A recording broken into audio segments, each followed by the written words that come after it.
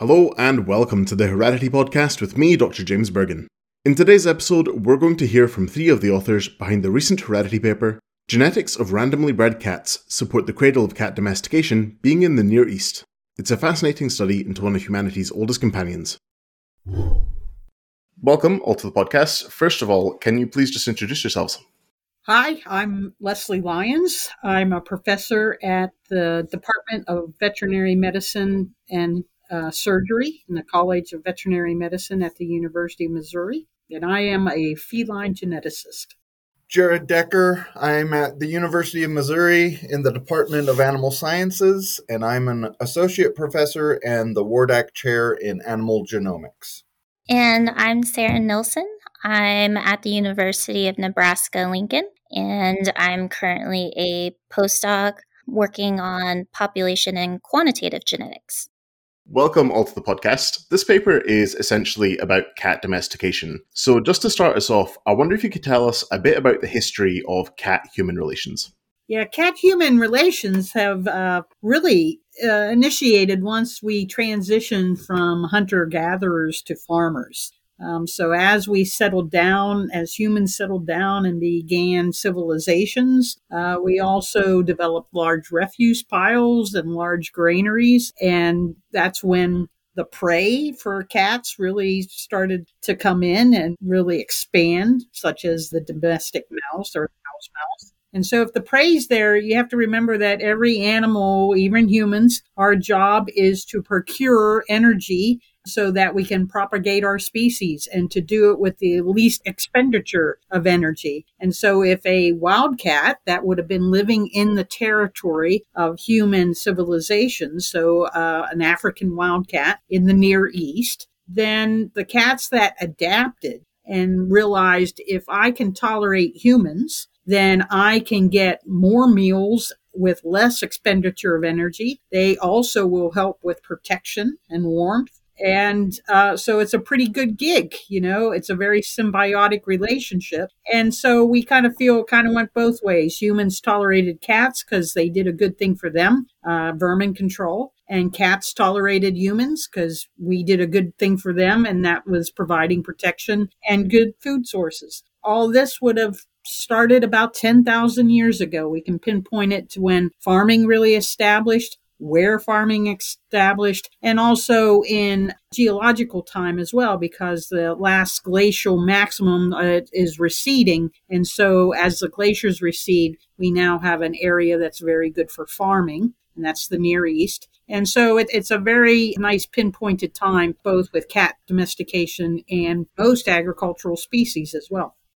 Domestication is one of the great advances in human history because it allowed us to utilize wild plants and wild animals to help our societies be more successful. And so the cat is an interesting case in the domestication of animals because, as Leslie was describing, it really provided this need to remove vermin from agricultural stores. But then as, domestication is not an event, but a process. And so as the domestication of cat has proceeded over time, what we've really seen develop is that cats also become a companion to their humans and are loved for their cuteness and their beauty and their personality. I don't know how much more I can add, but cats really did I learned to tolerate humans to the point of now where we joke that humans are serving cats in their interest, and cats are our great overlords because, we have adopted them into our lives so much. It's just a continual process of back and forth relationships between humans and cats. So that domestication process is still kind of continuing in that sense. I kind of know exactly what you mean, because one of the reasons that this paper really caught my eye is that I have a cat, and unfortunately he has been important for vermin control in my own home. And I wonder what it is about this area of research that really fascinates you. So why is this study something that you're all passionate about? Well, the reason for embarking on this task has been actually to help both human health and feline health. So I'm quite pleased if I help all the felines of the world with their health care. But of course, we do One Health, precision health, genomic medicine, precision medicine. And so whatever we do in a cat will actually pertain to humans as well, as far as trying to help understand their health and our physiology and how genes work. Well, in order to do that, we've had to develop good genetic tools. And one of the tools that we needed to develop was a good sequence database. And in order to do that, we needed to know if you have to have a database that represents everybody, we needed to embark on a study of how diverse are cats. Are cats of Southeast Asia the same as cats in Western Europe? Are they the same as in the Americas? And so we really embarked on this project, not only for we can also study domestication of the cat, but it'll help us develop genomic tools as well. And so by doing this study, it's been quite fascinating to find out that cats look like they got domesticated in one place where most other species have had several domestication sites, and that cats have really spread from the Near East and spread out all over the world by being transferred with humans. And so these population dynamics are important for us to understand so that we can develop strong genetic tools which help us develop strong health resources for cats and people. I grew up on a farm with livestock, and so the genetics of domesticated animals has been interest and a passion of mine ever since childhood. But one of the things that really got me interested in this project and in cats is how can we better understand the where of domestication and using evolutionary biology to better understand these domesticated species. And then what in turn happens is as we better understand the history of these domesticated species, we obviously learn more about the history of humans as well.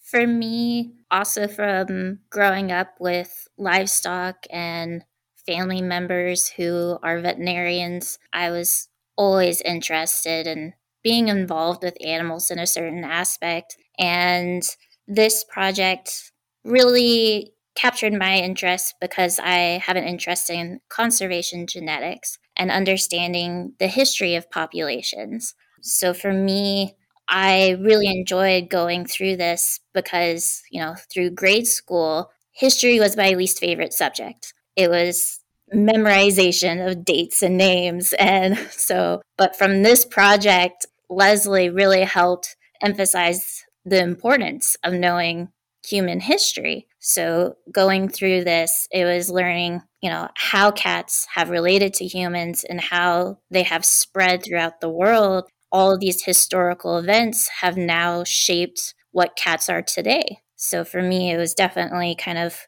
following that trail and that question of untangling the history of cats. Fantastic. What you were just describing there kind of shows the real breadth of areas that this study actually touches upon. So what was it in this study that you were actually looking at? What were your specific aims? One of the first things we wanted to discover was just, are there different populations of cats that are genetically distinct? And with an earlier study that we had published, we had found that cats from Southeast Asia were quite different from cats of Western Europe, which were also quite different from cats of the Mediterranean and the Near East. So my team then embarked on filling in all the samples, finding DNA samples from cats from all over the Near and Middle East, from pretty much Europe all the way to Southeast Asia, so that we could actually have a nice little continuum of samples to see where is it that cats change. Was there a different domestication site in Asia as compared to the Near East or in Western Europe? So you couldn't answer those just by having cats on the periphery. You had to fill in all the cats in the middle. And so we spent years doing that, acquiring cat samples, and then having different types of genetic markers, both kind of fast evolving ones and ones that evolve at a bit of a slower pace to help us tell the story. Do we think cats were domesticated more than once? And do we think we have very distinct cat populations that we would need to consider when we develop our genomic resources and do our healthcare studies?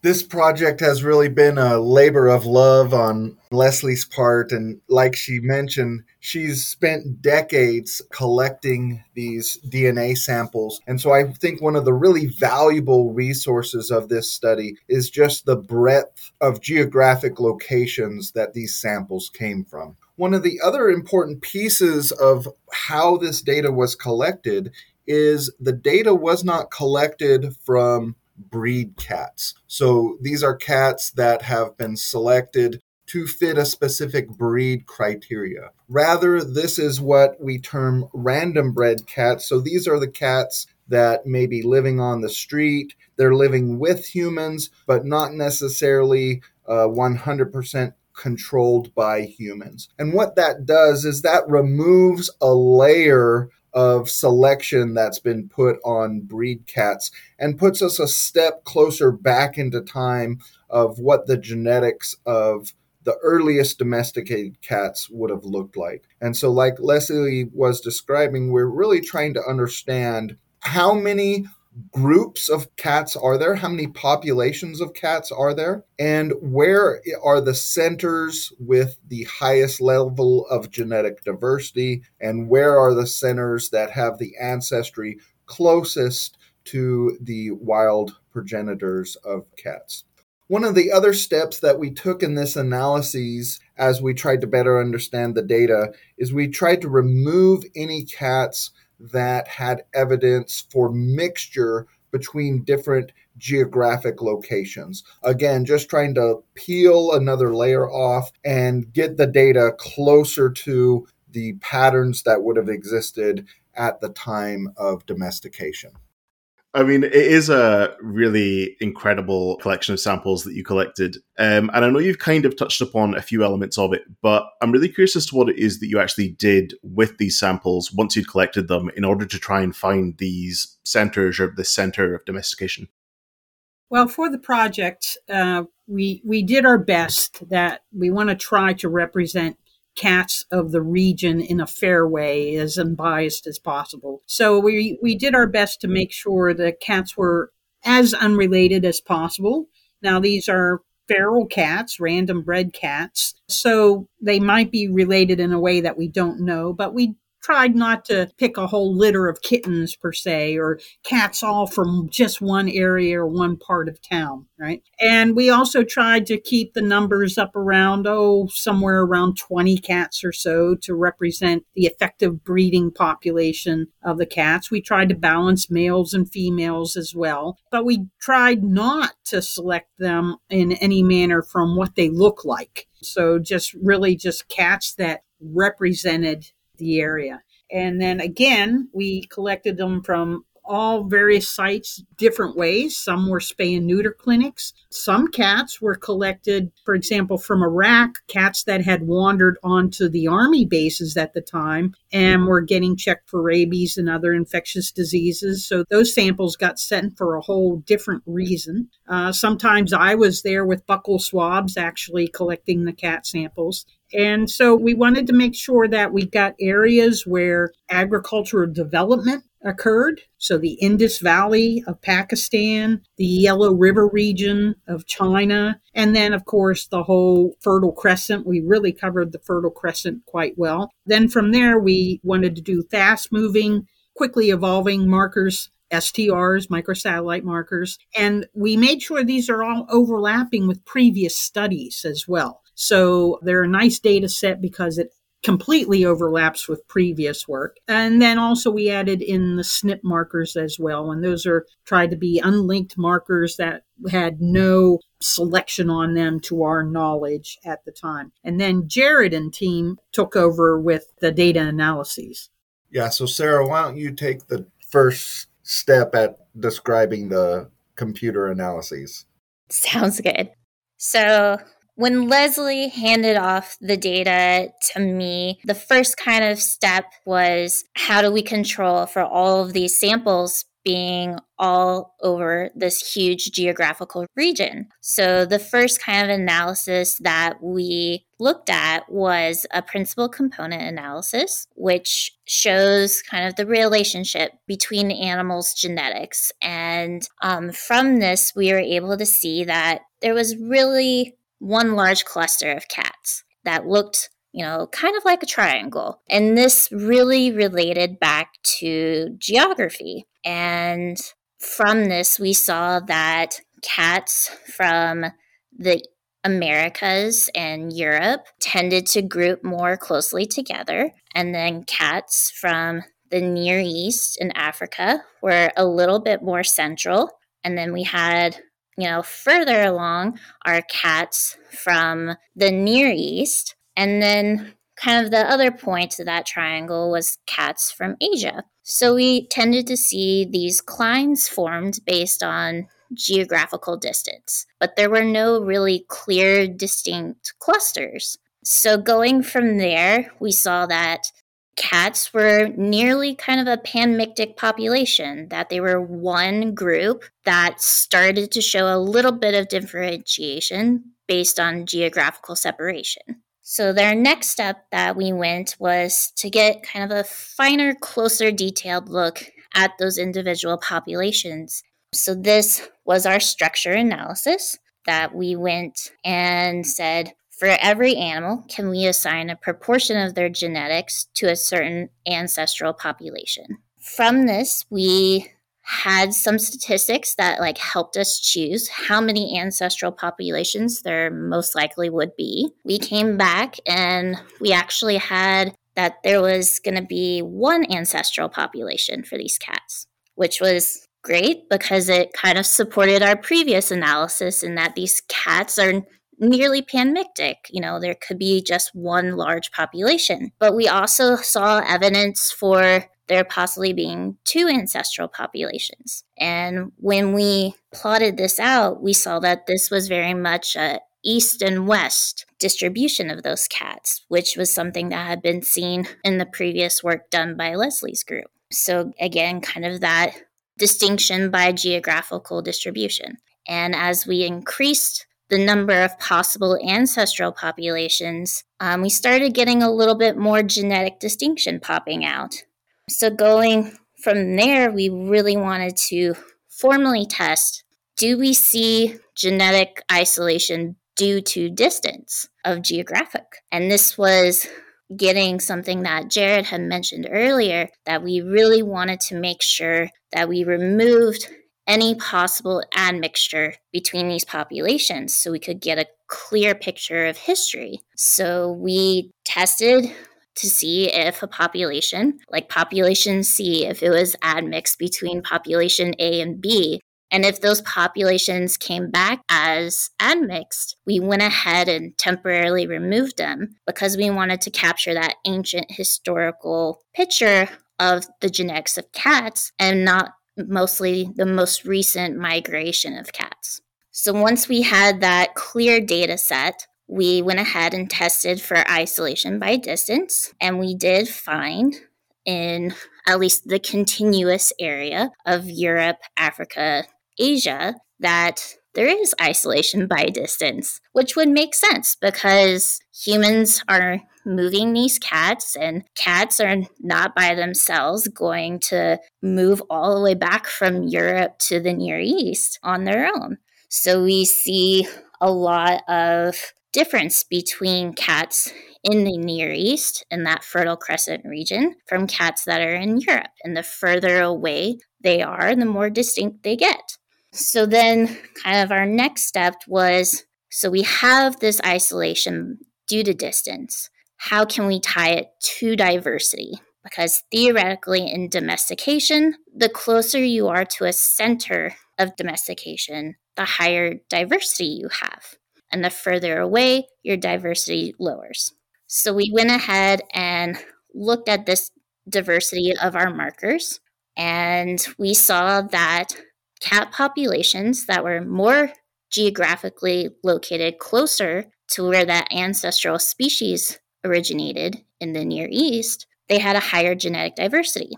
And as you moved further away, that tended to decrease. We did see some interesting cases of populations further away that had a higher genetic diversity, but that's really where knowing the human history tied in. So populations of cats that existed along trade routes or in certain port cities tended to have a little bit more higher genetic diversity, which could be explained because cats are being brought in for trade. Some of them may get loose. As we know, cats like to be outside. And then they start their own population in that area. So we were able to, from that, when we actually plotted it all out on a map, see that the center of high genetic diversity overlapped with this kind of coastal region of the Mediterranean basin on the edge of the Fertile Crescent. And that aligned with that isolation by distance. The closer they were to that area, the less distinct the populations were. So that is kind of the overview of the analyses that we went through. I'm sure Jared can probably fill in a few more details I missed. Yeah, I'll just say, so basically the analyses that we did is we used principal component analyses to look at major sources of variation in genetic similarity. We also looked for major factors of ancestry using software called Structure and Fast Structure. We used F3 statistics to look for admixed animals, and then we formally tested for relationships between genetics and geographical distance using isolation by distance. And then we looked at patterns of diversity and genetic similarity to the ancestral African wildcats to better understand the patterns of diversity in these random bred cats. Yeah, it's a very cool set of analyses, and it's really interesting hearing some of the thinking process about how you develop them. And I know you kind of covered some of the results that you were finding, but I guess just to kind of like pull them out and summarize them, what were the key findings of this study? Well, key findings of the study were cats are different from most any other species, as always. So they look like they have one major domestication event, and that is in the Near East, and which supports previous studies that have made similar references. Unlike other species, cats are one big panmictic population that they're not really genetically distinct, except when we get to the periphery of where their migration events. So they can go as far as Southeast Asia, and those cats are genetically different from the cats in Scotland and the UK, but primarily because of just genetic distance, not because of land barriers and sea barriers and mountain ranges, but just because of isolation by distance. So those are our two key major discoveries from the project. And, we have to remember that they're also different, that the progenitor still exists, the African wildcat. And now we have a lot of interplay and integration with the European wildcat, which we think is one step farther removed. And now we know our domesticated cats can also interbreed with those as well. So we have constant gene flow, which probably contributes to the high genetic diversity of cats. Fascinating. What were the parallels with other domesticated species? Jared can maybe elaborate on that as well with what he's found with cattle. Yeah, so one of the really interesting things to me is many of the patterns that we saw in the population histories, the breed histories of domesticated cattle, we saw very striking parallels in terms of admixture events and those type of things in the random bred cats as well. So it was very interesting to me that these two domesticated species that we use for very different purposes, in many cases, had reflections of each other in terms of their genetic diversity. And so for me, that really drove home the fact that the history of humans is really written in the DNA of these domesticated animals. Perfect. And I guess one of the last things I really have to ask is what you think the sort of big take-home message in this paper is. For the genetic resources, which was an important aspect of why we did this project in the beginning, we do realize that cats are extremely genetically diverse. They random bred cats, which represent nearly 99% of the cats in the world. We talk about breeds, and breeds are popular, but for cats, that's a very small portion of the population, where it's much bigger for dogs and other species. Our agricultural species are generally made up of various different breeds. But cats, that's a different story. So they're very genetically diverse. They have very low linkage disequilibrium. And so doing health studies in cats means that we need to have very powerful and in-depth data systems, databases, in order to be able to analyze their genomes and to make healthcare discoveries. And then secondly, we need to make sure that we include cats from Asia in our projects to make sure that we're developing genetic resources that are powerful for all cats around the world. And this study really helped us put the data to, yes, we need to do that. And let's be very vigilant with developing our genetic resources. Like any evolutionary process, domestication is very complex. And so one of the things that really stood out to me is the complexity of cat domestication and all of the various things that have happened. And so I really look forward to future studies where we have more density of DNA markers and can really dig in deeper to the complex process of domestication in cats. For me, is more of the spread and depth of sampling really needs to be an emphasis in genetic studies moving forward. Because Leslie and her team did such a great job of making sure that we didn't have those peripheries only. And because we did have widespread sampling of many cats covering, the entire region and the entire continents almost, that is how we are actually able to characterize the genetic relationships of these cats. So to me, it really emphasized that your sampling needs to be almost too much if we can ever reach that point. And that for kind of the fun side is that cats, domestication, we have more and more evidence that it did happen in the Near East, coinciding with that human stationary agriculture. And then from there, humans have just allowed cats to slowly dominate the world. So, we've brought them home with us. They're a part of our lives, and, they're just one step closer to taking over. Very much so. One has already taken over my home. But yeah, I think you're right. The sampling in this study is really incredible, and I think it is one of the real strengths of this paper, and hopefully people will now go and give it a read. So just to finish up, I wonder if you could remind us what your paper's called, and also just tell us about anyone else who needs a mention in bringing us this work.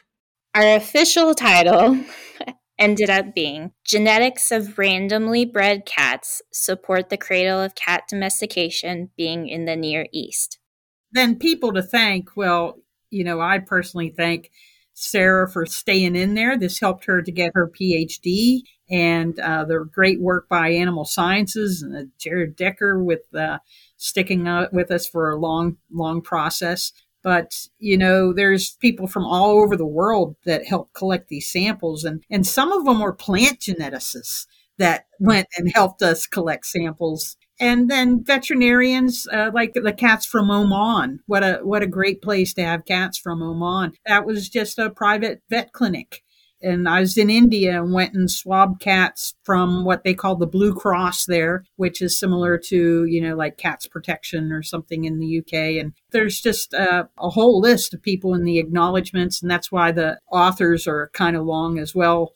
That really helped. And we got cats from very weird places, from Abu Simbel in Egypt, and Asut in Egypt with Nashwa Wali there. So it's really great that investigators from all over the world helped to participate with this project.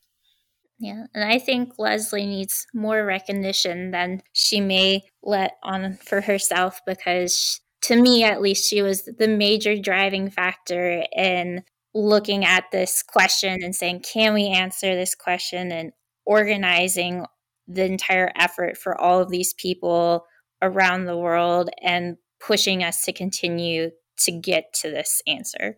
And we had nice funding as well. So National Geographic funded us at one point. Companies came through and supported us. Illumina provided some of the data for us. Every Cat Foundation, which was formerly the Wynn Feline Foundation, UC Davis, University of Missouri, have all contributed to helping us do these analyses and support the people and the data collection. Amazing. Well, it's a fantastic paper, and it's been a real joy talking to you all. So thank you very much for joining me and explaining all about this really excellent project. Yeah. Don't forget, cats rule. I won't say the rest. You can find the paper discussed today on the Heredity website. That's nature.com/HDY. While you're there, you can also check out how to submit your own papers to the journal. Heredity is the official journal of the Genetic Society. You can subscribe to the Heredity podcast wherever you get your podcasts, and you can follow us on Twitter. That's @HeredityJournal. If you want to get in touch with me directly, drop me an email at hereditypodcast.gen@gmail.com. I'm James Bergen. Thanks for listening.